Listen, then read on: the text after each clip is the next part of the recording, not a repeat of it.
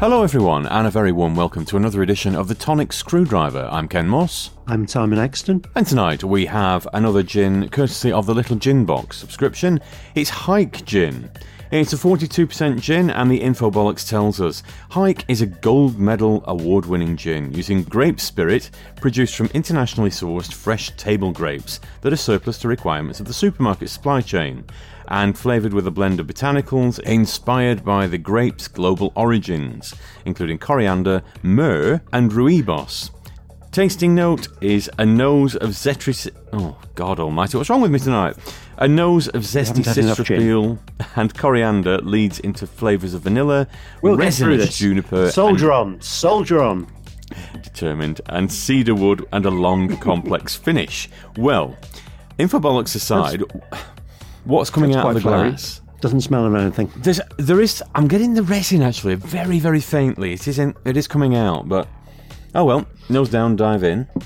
Oh, that's rather nice. Yeah, and I can taste the resin as well, which It's sounds resiny. revolting. But You can taste the rhubarb, definitely. What else does it say? Coriander and myrrh. Now, myrrh's quite bitter, because we've had that before in a couple of gins now. There was a batch one, certainly. It was a batch signature, wasn't it?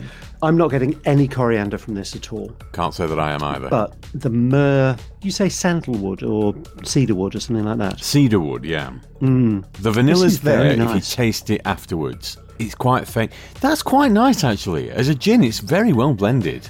And really interesting. I mean, the vanilla hits you after you've had all the initial flavours come through. And it's very complex in terms of flavours because there are lots of things that hit you all at once. The serving suggestion is with just Indian tonic, a slice of lemon, and a sprig of thyme. It might spoil it, I think, if you did that.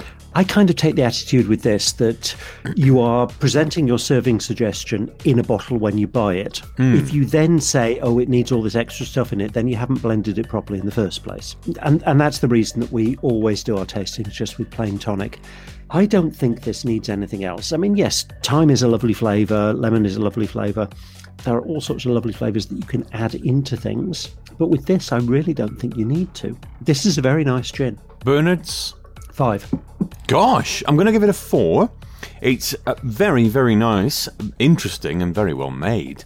Would I hurry back to the bottle to get another one? No. Would I like another one? Yes. So, yeah, it's a 4 from me.